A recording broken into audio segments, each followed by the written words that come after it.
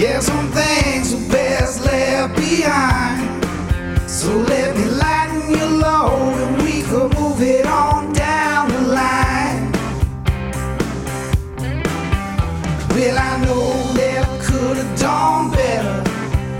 I'm just fighting the beast inside. Well, I should have been there, but I'm gonna make it up to you. On birthdays and the weddings, missed calls when I couldn't find the time, anniversaries and the funerals, on occasions that I chose to hide, on parties that I skipped out, vacations where I missed out. Well, I never meant to hurt you, but know in my heart that I was busy falling apart. But you can't take it with you. Yeah, some things are best left behind. So let me lighten your load and we can move it on down the line.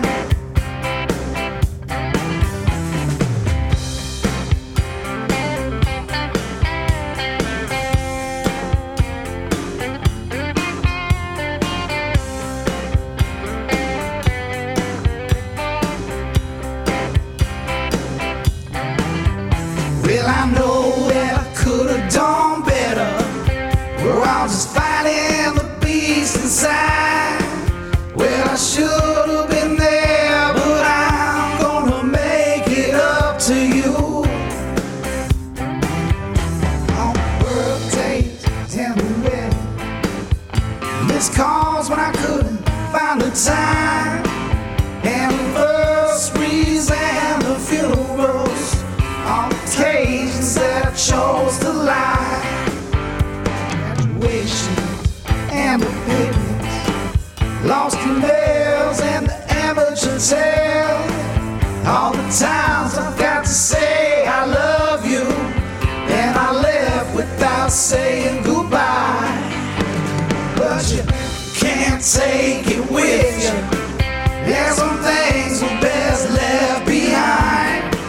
So let me lighten your load and we can move it on down the line. Well, I know we could have all done better. We're just fighting the beast inside.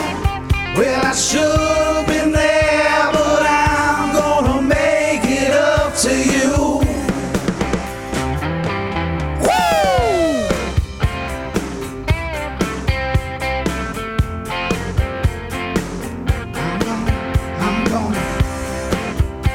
I'm gonna make it up to you.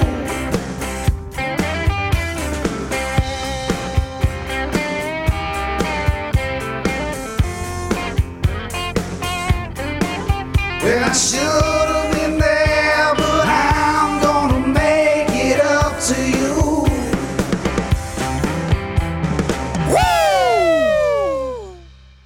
Well, welcome to the podcast, Mom. Thanks for doing this.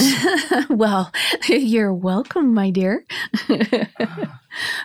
You are my favorite middle son. Oh, yeah.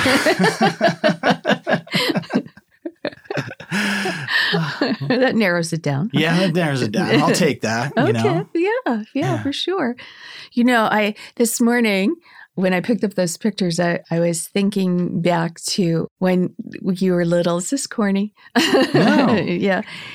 And I was remembering things about when we moved to Arizona, you were just a baby. And then when we lived in that yellow house, you know, and I was remembering that I think Chris was in kindergarten and Kyle wasn't even born yet. And so I was an assistant teacher at South Mountain Y. Okay. And I took you with me there. And then the other days it was at Day Spring Preschool. And I remember that at the Y, there was much more multicultural than it was in South Tempe. And there was a little boy who spoke no English. His name was Manuelito. Remember this story? And we called him Lito. And he would wait by the door for you to come. And cute as, dark hair, big eyes, right? And he spoke no English. Well, and you spoke no Spanish, but it didn't matter.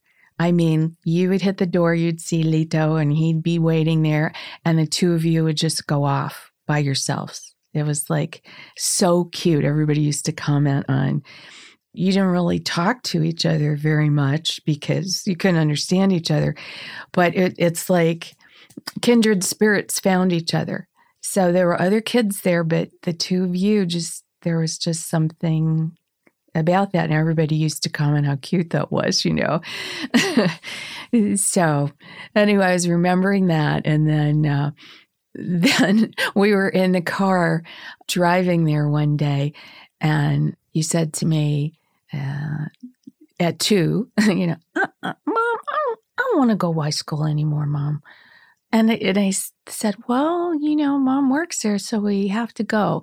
And I was trying to figure out why, what the deal was. And I think because the kids were a little more active, it was less structured. You didn't like that, whereas the other one was, pretty structured, a little tamer, So, but when you found Lito, then that was fine. So you and Lito. And then I was remembering this time too, where it was like all the neighborhood kids and moms were together. I forgot where this was, somebody's house, and it was Peggy Johnson. You remember Peggy and Andrea and Stacy. And once again, you're really young, and we were eating something, and you tasted it, and you said, "This is delicious."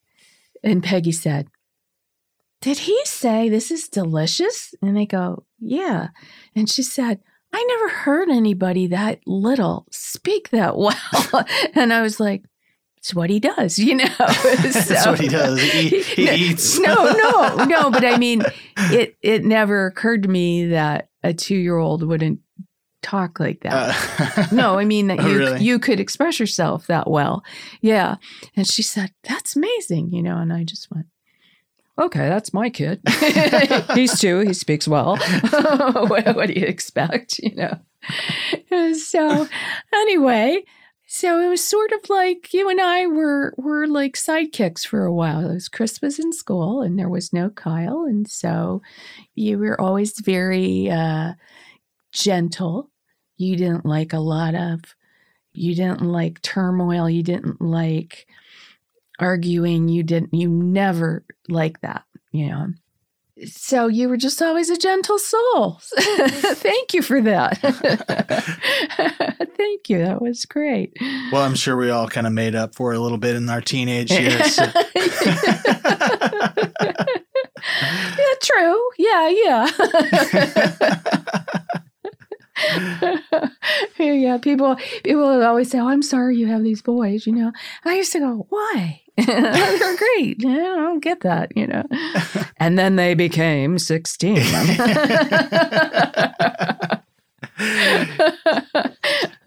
So what was that like, being the mom of 3 teenage, creative, somewhat rebellious teenagers all in the same house? That couldn't have been the easiest thing in the world. This is going to sound like a motherly response, but I was just always, I felt special because of you guys. I did. This goes way back, but I remember at the mall, and you remember the picture we had taken too. You and Chris had matching shirts, yeah, of course. That's the oldest Schafer. Yeah. Chris. And Kyle was in a stroller. And I remember we were walking through, and I was going to Penny's, I guess, to get your picture taken. And people would stop me and go, "Are they all yours?" And I was like, so proud, And you guys all were like little tan because you were by the pool, and white hair, and just so cute. And I was like, I have done a good thing for humanity. Doesn't that sound terrible? But I was just like, I remember just feeling like so proud, And then as the teenage years came along, I guess this goes back to how I used to feel. My parents had raised teenagers in the 50s, and then they had me I was in the 60s, and oh God, I was always thrust into being or doing things that I had to do what my brother and sister did because that's the way it was done. So I tried to be cognizant of the fact that nobody wants to be a clone of their sibling because then you get dismissed, and so Chris was who he was. And early on, you established that you were your own person. Because I remember one time you were in you were younger than that. You were young elementary school. And I think I said to you, why don't you go read in your room or something? And you said, you put a bat over your shoulder and you said, okay, that may be my brother's idea of a good time, but not mine. I'm going out and play ball. And I remember thinking, well, that's a good thing. He likes books. He likes to play baseball. Everybody's their own person, So, I tried to not say, your brother did this, so you have to do that, because I that was always so frustrating to me. It's like you were never allowed to think out of the norm or, do anything out of the norm. So when you wanted pink high tops, you got them. And a pink baseball glove. I remember that. And people are going, really? You're going to buy him that? So if he wants a pink baseball glove and high tops, why not? He says that that's for girls. And you kind of liked it that people commented on that, So I was like, great, go for it. But I did have issues when you did the hair dyeing, Yeah, that was the line right there. I know you were very particular about our hair and our clothes. Oh, yes. And yes, when the first time you went from very blonde to black hair, and I have nothing against black hair on people that it belongs on, but I was just like, oh, God. It was as if you disfigured yourself or something. Like, no. So, but then after that, you went back to being blonde again. But then the blue hair was the killer. And your little girlfriend and you were in the bathroom, and you walk out with blue hair. And, I called her over and said, honey, there'll be no more hair dyeing over here. And she looked at me kind of scared, And then I walk in the bathroom and the faucets are dyed blue and, and the sink is dyed blue. I'm like, oh, God. But, I think probably being a teenager in the 60s prepared me for that. And then you had your band. And then I remember your grandmother was visiting one time. And up the driveway walks this kid. I've told you this story. I can't remember his name, but he had pretty long hair and he put this gel on and it looked like triceratops things coming out. Mm-hmm. And he's walking up the driveway. And I said to my mother, who often was very outspoken when she saw people, Mom, they're in a band. This is what they do. And don't say anything. And he walks in and she's like, oh my God. And I just said to him, how do you sleep on that? And he goes, I don't know. I haven't tried that yet. So I just tried to roll with it because I remembered, long hair and bell bottoms and beards and guitars and, all that. And so I figured, okay, this is what he's going through. So I don't know. Yeah, you were probably the original rebel of your family, although it's a relative. Yeah, really. Moving all the way across the country and being going to college at Kent State University after all of that turmoil went down. I'm sure Grandma couldn't have been too excited about that. Oh, no. It was, at the time, too, being in this Slovak family where everyone was in everyone's business, and my mother's sister married my father's brother. Mm-hmm. So everybody knew everything about what everyone was doing. And so, oh God, they were horrified. How did you let her do that? Why did you let her go all that way? It was like an hour, an hour away, but her hour and a half, or however long it was. Oh, Eleanor, John, oh my. But I can remember being dropped off on campus, at my dormitory. And it was my mom and my older sister and my niece Beth. And they were like, "Are you going to be okay?" And I was like, "Bye. See ya." I was so excited to have the freedom that it wasn't worrisome to me at all. I wasn't nervous. I was just ready. Of course, I wasn't 18 either. I was a little older, but it was a nice time in my life, that I could, meeting different people, because I lived in a neighborhood where everyone was Slavic. Everybody spoke Hungarian, Polish, Slovak, Croatian. And the church that I had to attend when I was little, they sang in Slovak, so I grew up with this kind of little village, which had its good points too, though I have to admit. But I had never had any Jewish friends before. And the two Jewish friends I had were like the most amazing people in the world, and very honest. If you would say, "Does this color look good on me?" And they go, "God, no, that looks awful," and I would laugh thinking, no one's ever that forthright in my life. It's always like, "Well, maybe you should," but no, it was definitive, but very, very kind people. And it's the first time I learned people do things differently than you, but it doesn't mean they're bad people. That's just the way they do it. There isn't one way to be a good person. There's many ways. And so that was kind of hard for me to go back to, where I was from and just talk about it and like, no, oh God, no, really? That's what they do?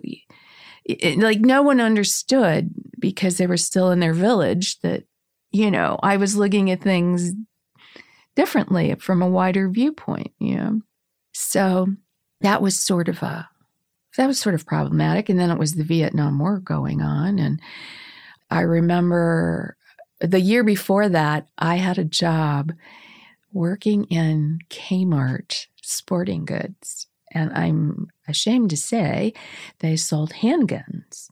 And I grew up with hunters, so, I understood that, but there weren't any handguns. People were actually coming into Walmart, buying guns to shoot college kids. And I was like, I was like, these people could be your children. It was so... What do you mean strange. When they came in, that was their express purpose to defend themselves against student rioters. Yeah. Wow. And wow was right. I was so shocked. I was like, couldn't get a handle on that. And said, of course, there were people, when growing up, it was like your country is right, or you stick up for your country, right or wrong. And then I'm in an environment where people are protesting the war, and that's the wrong thing to do. You never, you go against the government or whatever. And although I went there the year after the shooting, every year there was still a memorial service, and my major was speech and hearing therapy. And one of the girls that had been shot was major in that department, and so her picture was up there, and there was a lot of talk about her, and it was just so, like being between two different worlds. In retrospect, doesn't every generation go through that? It's sort of a rite of passage that you don't think like your parents anymore because your experiences are different, but what do you to ask you, what do you see the differences between then and now as far as, it's obviously not to get too far into politics here, but, it's a heavy political time. And, I I don't know what compared to the 60s, what would you say is the difference in the zeitgeist as far as you see it? I have told you this one before. I cannot believe there aren't more artists, music people that are writing protest songs that are not expressing themselves. I don't get it. There was, what was the song? Beyond the Watchtower? Is that what was Along one? the Watchtower. And Mercy, Mercy Me. And I mean, there were Ohio. Yeah. Neil Yeah, Young. for sure. Yeah. I don't get it. I don't understand. But I think the difference is that they had the draft then, and it affected young people directly. And you knew that you could, get sent to NOM. Whereas now it's just a finite group of people that volunteer, go over there and do that, and we don't have to think about it. Even gun control issues. I really respected those kids from Parkland, that had their movement, but there should be more of that. There's just should be young voices. Come on, this is your world. Do it. Talk about it. Say it. Even starting as in high school. I mean, that, and even environmental issues. I know there's a movement for that, but I am disappointed in the music industry that they don't. There are, at least to my knowledge, when I turn on the radio, I don't hear any of that, and I don't know why no one's brave enough. Why are you not brave enough to do that? It's important. It's important to shape the world. So, I don't know. Maybe that's what I should put on my bucket list. I'll write a protest song. Jan Baez. There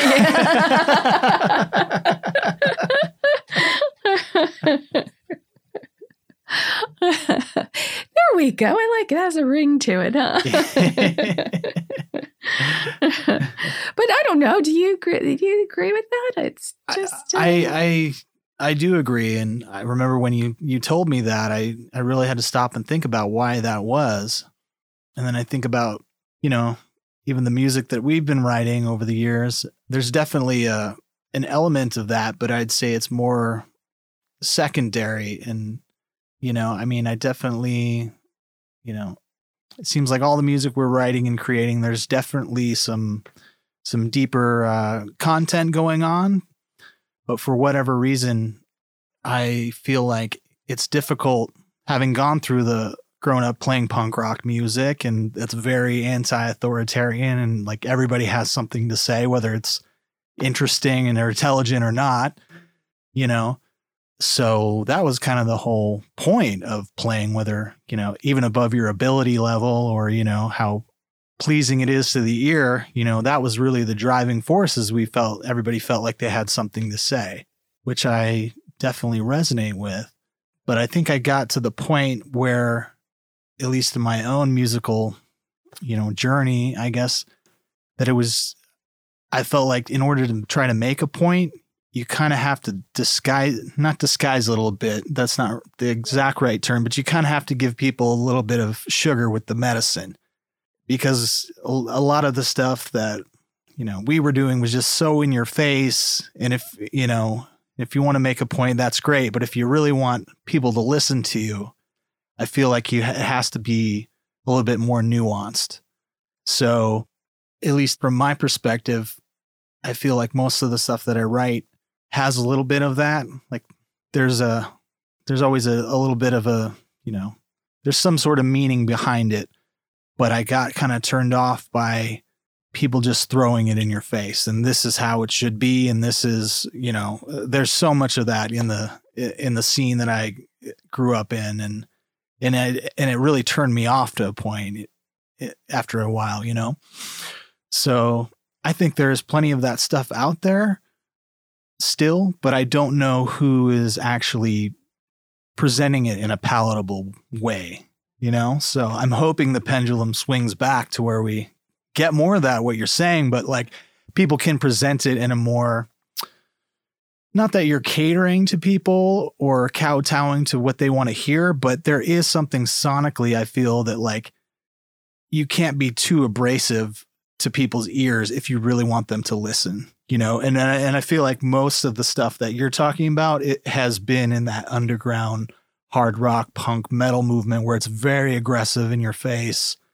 And most of the people who are trying to make points politically, but I'm hearing more and more really good, you know, stuff with a soul, with some substance to it. And it's coming out in a more appealing package. Even as someone who really enjoyed that harder music, after a while, I don't want to hear that anymore either. I'm 40. I'm not 20, you know? So I feel like it's coming back around. So yeah. Did you hear that, people? My mom's saying that, and she's not she's not in here a tie-dye dreadlock. She's dressed to the nines, put together, you know, well, classy woman. So, my favorite son, right? Well, it's true. I mean, there's no video here, so people don't know if you have a mohawk or whatever. But she's saying you're soft now. That we're all soft, so we got to step it up, people. Long-haired boy, waiting-eyed girl, clinging to each other in the ethereal world, holding the circle while the red candles burn, crafting how to spell out different when they got their turn.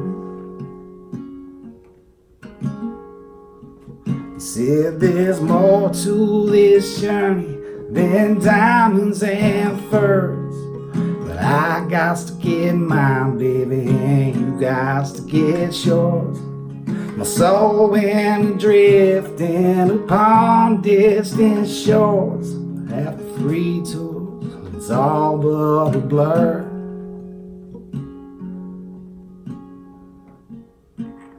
Got to go on, girl, it's a beautiful world, making heaven on earth lately, haven't you heard?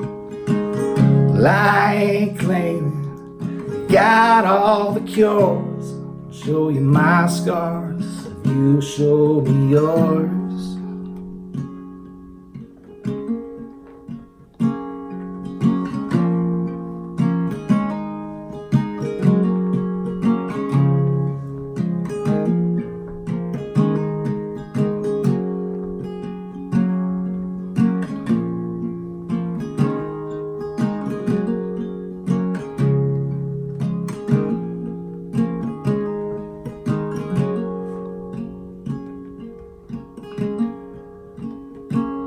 Amongst the sacred, the profane, and frankly absurd, they stood steadfast yet weary, likely underinsured. They don't want to be angry, they just long to be heard. Half as clearly as her next 9 words. She said, come on, hon, won't you put down the gun? Still plenty of love for you under the sun. I know you've seen too much, but I don't care what you've done. The days of battle along the streets I come from. But there's more to this journey than diamonds and furs.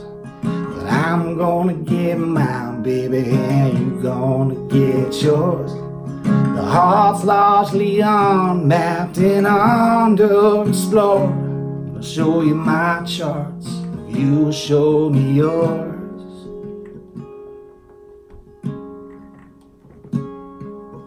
Go on, girl, it's a beautiful world, Making heaven on earth lately, haven't you heard? I ain't claiming we got all the cures. I'll show you my scars, you show me yours.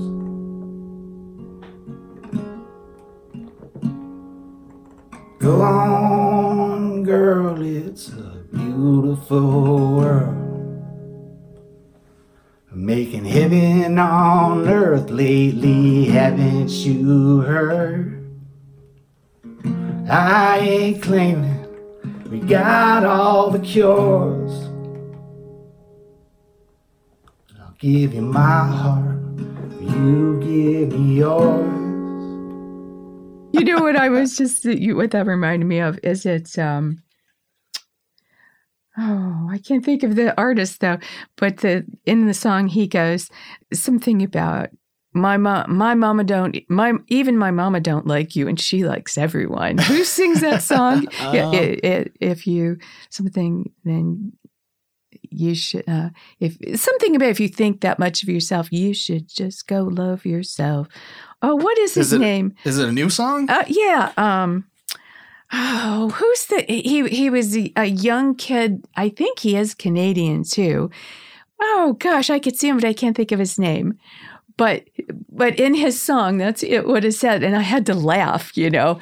And I think I remembered reading about him that his mom kind of helped his career too. But one of the lyrics, Justin Bieber. Yes, yes, that's who it was. Yeah, and in the song, "Go Love Yourself," that's what it is. Because the girl was so conceited that if you think so much, go love yourself. Yeah. And then it said, and even my mama don't like you, and she likes everyone. Yeah. I know your brother told me that one time. He was telling me about a girl, and he said, I was trying to take the woman's side of it, and he said, "You know what your problem is?" I go, "What?" He goes, "You like everybody. I'm trying to make a point here. Just listen." And I had to laugh, you know. I had to laugh. But, you know, I was thinking if there are any established radio stations out there, you know, or not, have a flashback to the 60s and play all of those protest songs. Wouldn't that be nice? Just keep playing them until, because I think musically they were really good. Absolutely. That's some of the best music. I still go back and listen to that era of. I know. It's like unprecedented. Mercy Me, things ain't what they used to be, you know. And then the background in it too. The background singers are great, you know. So it's like you said, it was palatable. But there was this big message, and then it was very emotional. So, okay, everyone out there listening, play like nonstop for 24 hours protest songs and let it catch on. So, I've become so radical. It's almost 69.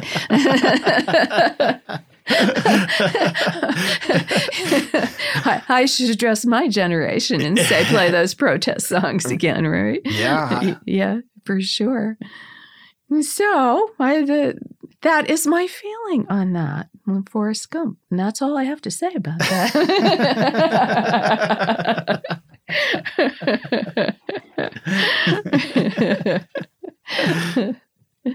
And I'm finding now that I live in a retirement community. Most recently, I moved there. And I'm learning how to grow old in an interesting way. And, you know, the old saying, can't judge a book by its cover. I am really learning that.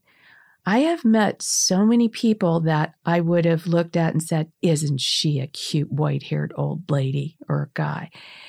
And then I talked to them, and it's like one woman, I complimented her outfit. It was really beautiful. And she used to work like in maybe she was an agent or something. And she bought all her clothes in New York. And I mean, it was very obvious. It was gorgeous. And she still is the MC when we have musical performers. And once again, I was like, wow, I want to sit and listen to her life. And then the other day, we were just waiting for our food to be for takeout. And this older woman who had a German accent came and sat with us and said, do you mind if I sit here? I'm waiting for dinner. And I said, no, not at all. And so I introduced myself and I said, and what is your name? And she said, Leah. And I go, that's my granddaughter's name. And she said, more exact, it's Liana. I go, that's my granddaughter's name. So it turned out that this Liana, and in German you spell a little differently, but I never thought that name could be German, you know. And she came to the States as a nanny, but prior to that, after the war, she helped orphans be placed in American and English homes. And she adopted her own 2 kids. And I'm like, wow. You know, it once again, you think, isn't she cute? But she had a profound impact on people, on orphans, you know. I was just so amazed by that. And then my husband, Dave, he was saying that the first time he went on business in Germany, he was on the Autobahn and he didn't read German, but he kept saying Ausfahrt, Ausfahrt, Ausfahrt. And he go, God, you know, for the exits. He said, this must be a big city, Ausfahrt. Look at how many, you know, exits there are. And what Ausfahrt means in German is exit. And he thought it was a town. And he kept looking, where's the town I'm supposed to go to? They keep saying it's Ausfahrt. How many Ausfahrt exits are?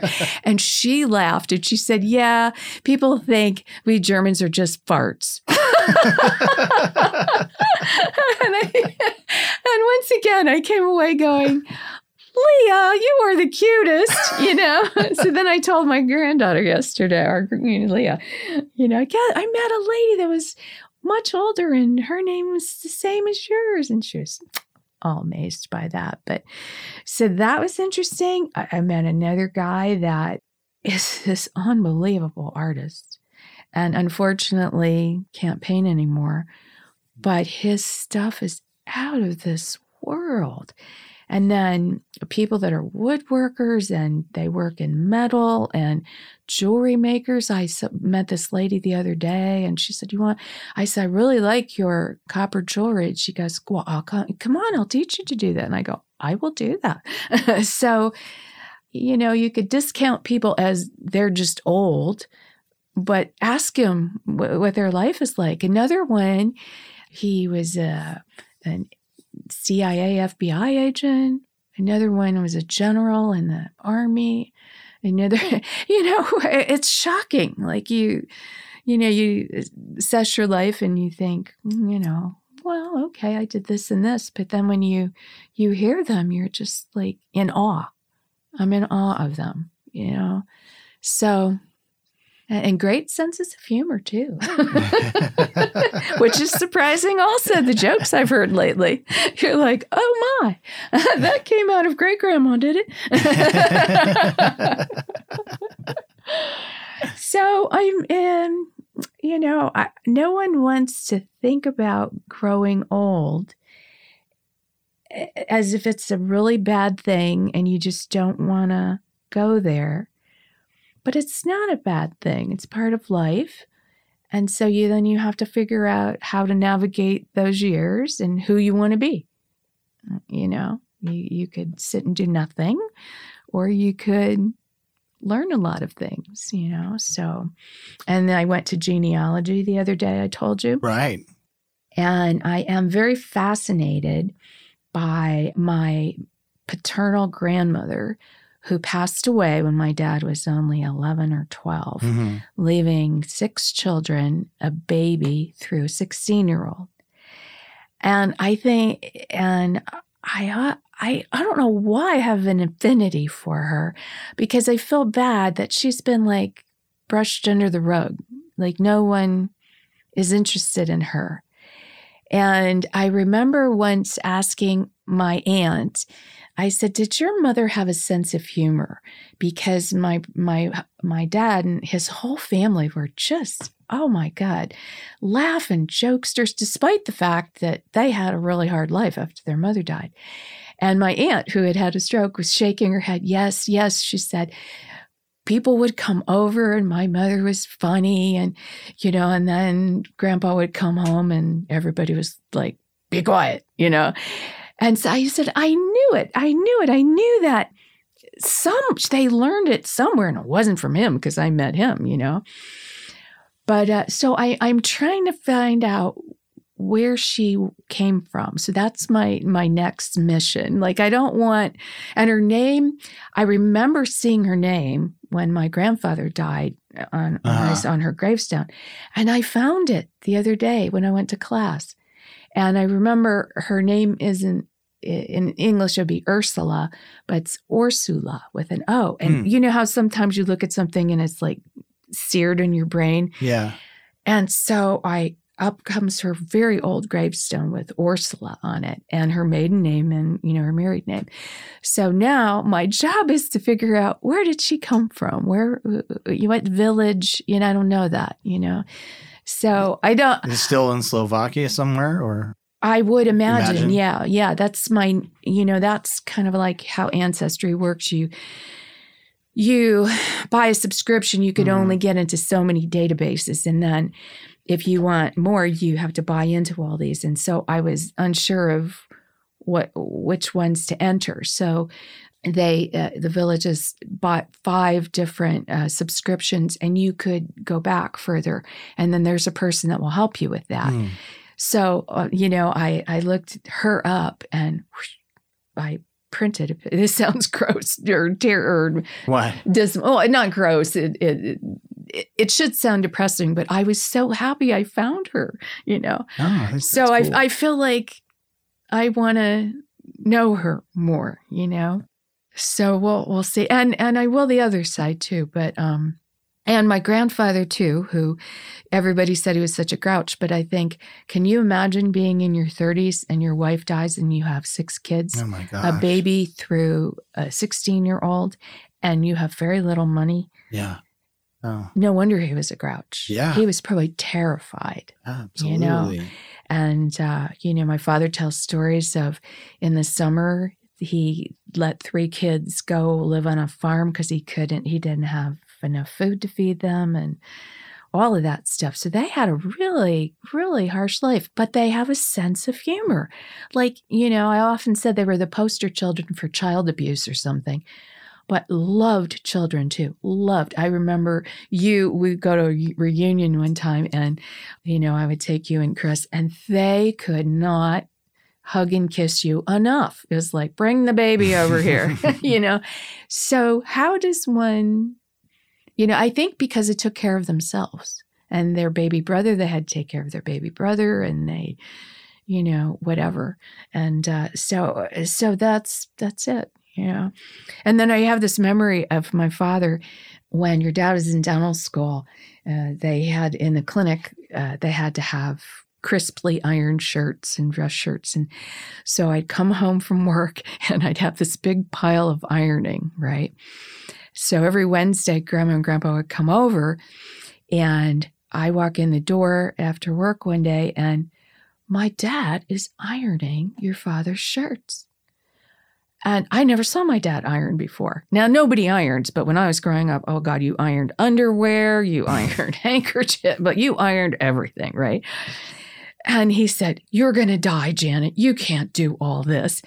And he said, I swore. I said, but I've never seen you iron. And he said, this was my job when I was growing up. And I vowed when I got married, I would never iron again. He said, but I'm doing this for love.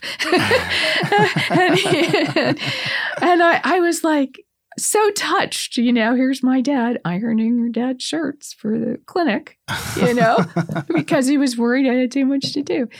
So anyway, it's like, okay, I found out my dad was the ironer in the family and that he never wanted to do that again. And, so, and that they were funny. They were always funny. And so he and my Uncle Willie married sisters. And so they were very close. And our last name was very Slavic, and it was always hard to spell. And so roll call came, it would be Janet. It's me. Don't go any further, because no one could pronounce it. And they would tell this joke all the time. And to them, it never ceased to be funny. I don't know how many times I heard this. And so my Uncle Willie would say to my dad, Hey, John, did you ever hear about that guy, John Kukalalaladovich, that went to the judge and asked for a name change? And my dad said, No, Willie, tell me about that. And he said, well, there was this guy, his name was John Kukalalaladovich. He goes into the judge and he says, I would like to change my name. And the judge says, what's your name? And he goes, John Kukalalaladovich, right? And the judge says, I don't blame you. If I had a name like John Kukalalaladovich, I'd change it too. What do you want to change it? How do you want to change it? And he goes, I want to change it to Joe Kukalalaladovich. I heard that, isn't it? It's so funny to this day. And we kids would laugh like as if we never heard that before. But instead of changing your name to be very Americanized, my dad used to say, if you have to change your name to make people remember you, I guess you're just not worth remembering. And I think that's pretty profound, isn't it? Yeah. So it is interesting now. People keep their, I'm trying to think whether it was NPR or what show it was. And it was hosted by David Brancaccio and Maria Hinojosa. Mm-hmm. And every time I would hear that, I would go, now those are names, Brancaccio, Hinojosa, I like that. I like the way it rolls off your lips, Yeah, I like those ethnic sounding names. Me too. A lot more interesting. And most people keep them anymore. They don't, they make people learn it, It's like don't dumb people down. Give them a chance. Yeah. So that's true. How did we get off on that? About? Oh, you're talking about finding my roots. Yes. Yeah. Roots. Yeah. And if what is his name that does that show? Oh, I love that show too. I can't think of the guy's name. Gates. Yeah. Yes. Okay. If Dr. Gates is Louis listening. Gates Jr.? Yes. If he is listening, I want to ask him to do a study on a common folk like me instead of celebrities all the time who are always related to somebody famous. I just want, I want to find out about my grandma. So help me out here, will you? All right, Louis, if you're listening. Yes. Help my mom out. It's her birthday. Yeah. Birthday tomorrow. Yes.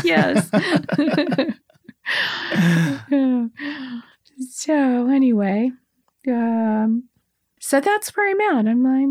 I'm excited that I'm learning things. It's refreshing, and it's like going back to geriatric college or something.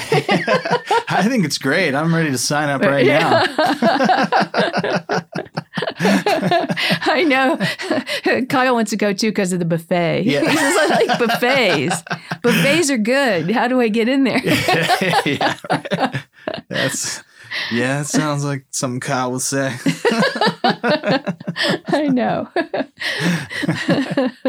Yeah, so who would you say was the hungriest of the three Schafer boys? I know we can throw down in legendary fashion. That must have been hard keeping enough food in the refrigerator for the three little bears.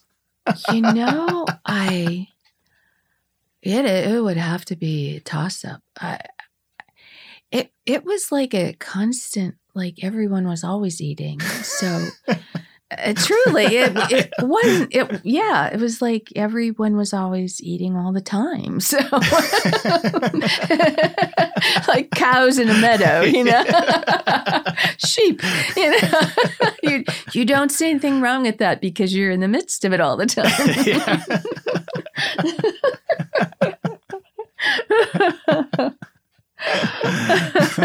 It's true. There was always stuff around, and you guys were hungry. And you know what? Once again, it's kind of that Slavic culture. Mm-hmm. You know, in the house where I grew up, there was always like cakes and pies and, you know, stuffed cabbage and kielbasa and ham and, you know, and not that we were rich, we weren't, but, you know, it was that way. My whole neighborhood, you know, you go to Julie's house, her grandma was Polish and pierogi day. And at 8 years old, I could eat a whole dozen pierogi. Of course, I looked like a pierogi at the time, but my friend Julie and I, we would slam those back and my mom would just boil them and put onions and butter in it, which is bad enough. But her grandma would fry them in butter. Ooh. And then you add sour cream on top of it. It was dying and going to heaven. And stuffed cabbage. Oh, gosh, I used to love that. Now, I made that for you when you guys were little, and you hated the cabbage. You were like, you're going to do that. Well, you know, if I might say, I think I was the original keto kid. Yeah? Yeah. After you told me the story of how you found me sitting in the rocking chair, just eating a stick of butter. I know. That you climbed way up. Yeah, you were not very old when that happened. And then you climbed up, you put the chair by the counter, stood on the counter, and I had a jar of vitamins, kids' vitamins, in a peanut butter jar on the top shelf. And you got those down one time and you swallowed a bunch of them. And I had Probably to not call poison. keto friendly. No, but I had to call poison control going, oh my God, I don't know how many he ate. And they said, as long as there's not iron in it, he'll be fine. And I was like, Scotty. And I didn't even think you would know where they were at. Yeah. Yeah, but you did. I knew. Yeah. Oh, gosh. I guess I just needed those healthy fats for my brain, you know? Maybe. Intuitively. I mean, I'm sure there were, you know, maybe. plenty of other things not on the ketogenic friendly that I was consuming, but I just thought that was funny. Yeah, I was so, and I was like, give me that. What do you want to eat? You can't eat butter. Well, it was the 80s. It could have been margarine, which would have been maybe poison. it was. Oh my God. Thank God you're still alive to talk about it. Oh gosh. So well, funny. but you do win the prize for the most broken windows.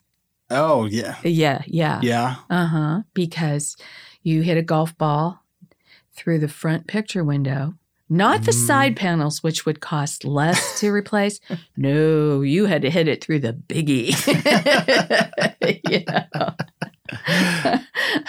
5x8 window that costs a lot of money to repair. I believe I broke that one too. Yeah, and then the garage window, that wasn't your fault though. You were playing catch with your father and he missed. Right. Yeah, so that's on him. Yeah, and then that was a baseball, and then you were putting in the backyard of our Juniper house. Oh, yeah. And you hit the plate glass window on the door. That's right. And that was more a time when instead of it just breaking, it was like it broke into little crystals all over the floor. And you were always so remorseful that I couldn't get mad at you. It's like, you're like, I can't believe I did that again. I'm like, oh, Scott, don't aim towards the house. Oh, so funny. Yes. Well, and then you probably had the most colorful friends, I would say. Oh, yeah? Although maybe that was a toss-up. Yeah. But maybe, very mischievous. With the hole in the wall and all that. Oh, that was probably can't tell you the whole story on that one, but. Oh, well, it's so many years later. Tell me. Oh, no. We were wrestling. Saying there might have been some intoxicants involved. Oh, no. Did you get them from our house? What's that? The intoxicants? No, we did not. Oh, and I don't think I need to go into Well, I feel specifics on better. that, but but yes, we were wrestling in the band room, as I recall. after school. I don't know, was it a half day or something? It seemed like we were used to do that every Friday. Every Friday. Yes.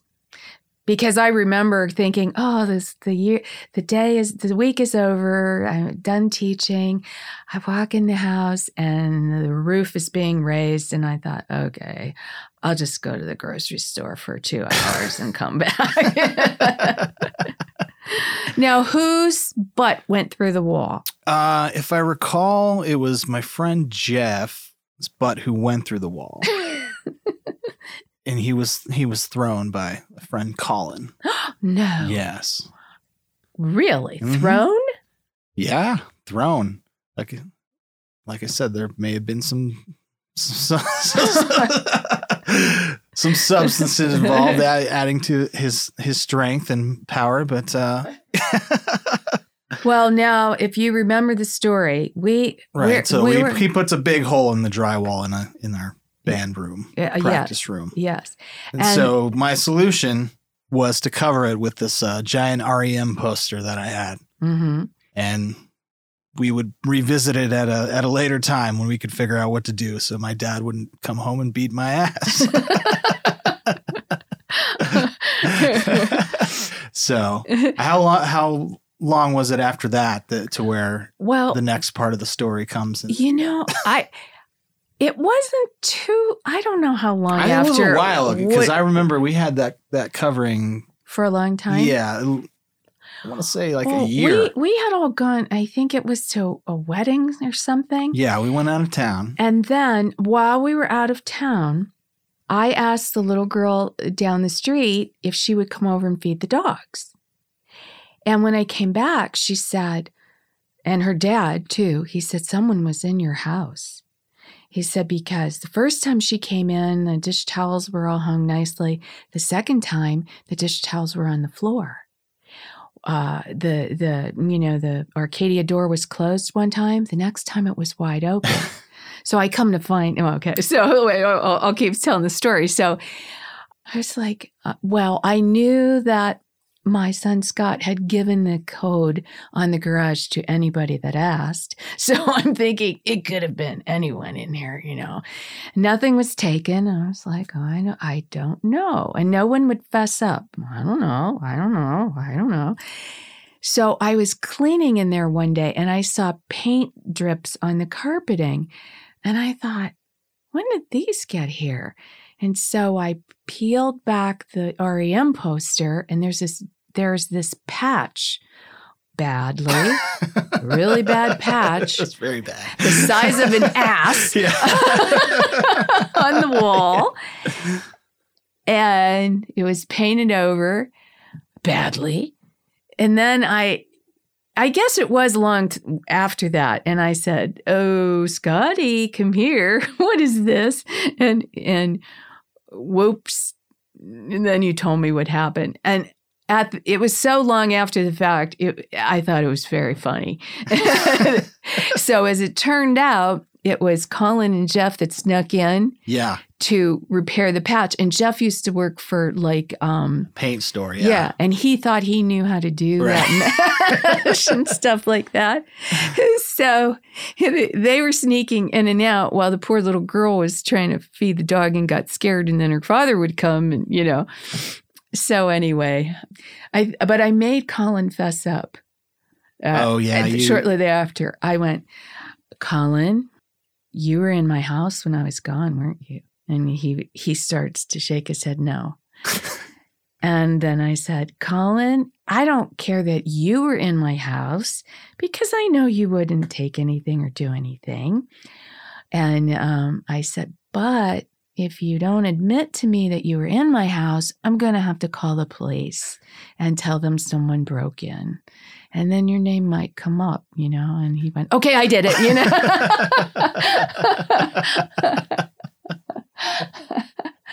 And then it was like, the story comes out. But yes, I don't know. I lived. Yeah. I lived. We all lived. Yeah. Yeah, we weren't that bad in retrospect, right? Yeah, no, it was what it was. It was just, when you think back, that was a really pretty funny story. Oh, God, yeah. Yikes, yikes, Remember yikes. when it happened? Yeah, I've told you this one before. Jeff came to our house one time. Our friend Jeff, which he was there a lot. And Scott goes, oh, you got to see his car. And so I go outside and I see that he has a Lexus with a car phone. And at that time, that was like beyond wow. And Scott's like, whoa, he has a Lexus with a car phone. And so I said, listen up. Even if I had the money to buy you a Lexus with a car phone, you would never get one. I don't even have a Lexus with a car phone, so deal with it. So I said to Jeff, do you realize how totally, wonderful and generous your parents are? And he said, yep, and I'm never moving out. So I said, there is a God. See, there is payment for this. Yeah, I think you made the right call there. Hi, Jeff, if you're listening. Love you, missed you. Oh, gosh. Well, yeah, I just have to say thank you for putting up with all our loud band practices and, all the annoying, terrible music you must have heard over the years coming, leading up to this point. But thank you for being encouraging, and just want to say that hope that it'll all be worth it for you here. It was totally worth it. I would never, ever, ever, ever change the 3 wonderful gifts I got in my life. You were blessings, truly. I know people say that, but you were. You made life fun and interesting and funny and mischievous. And sometimes there were police involved, but we'll forget about that. Thank you for doing this. This is a wonderful birthday present. Oh, well, happy birthday. And I couldn't think of another person better to share the hopefully new beginning we have on the horizon for Schafer House, and hope there's many good things to come. So love you. Thank you. And happy birthday. Thank you. And I love you very much. Here's to all the crazy lives we're leading. Best of luck to spirits young and old. Here's to all the effort you've been giving. Know that it was worth its weight in gold. Glasses, 2 bright years, new beginning. Peace and love to you and all your kin. Though the world is sometimes deceiving, it's sure is nice to know you for a while. In the winter, on the first of spring, there's an end, and weary souls will sing, running in the heart. Every man, woman, and child, to take that fire that keeps you wild. It's all the crazy lies we're leaving. Best of luck to spirits young and old. Here's to all the effort you've been giving. Know that it was worth its weight in gold. Raise your glasses, 2 bright years, a new beginning. Peace and love to you and all your kin. Though the world is sometimes deceiving, it's sure is nice to know you for a time.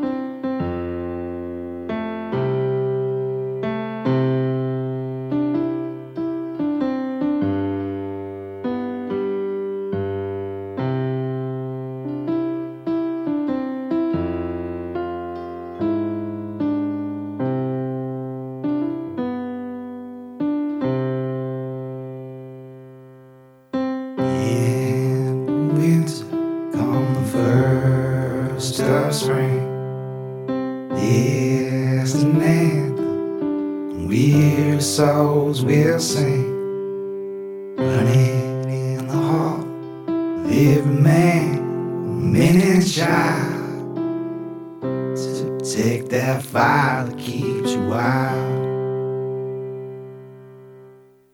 It's all the crazy lives we're leading. Best of luck to spirits young and old. Here's all the effort you've been giving. Know that it was worth its weight in gold. Raise your glasses to bright years, a new beginning. Peace and love to you and all your kin. Though the world is sometimes deceiving, it sure is nice to know you for a while. No manches. Schafer Haus.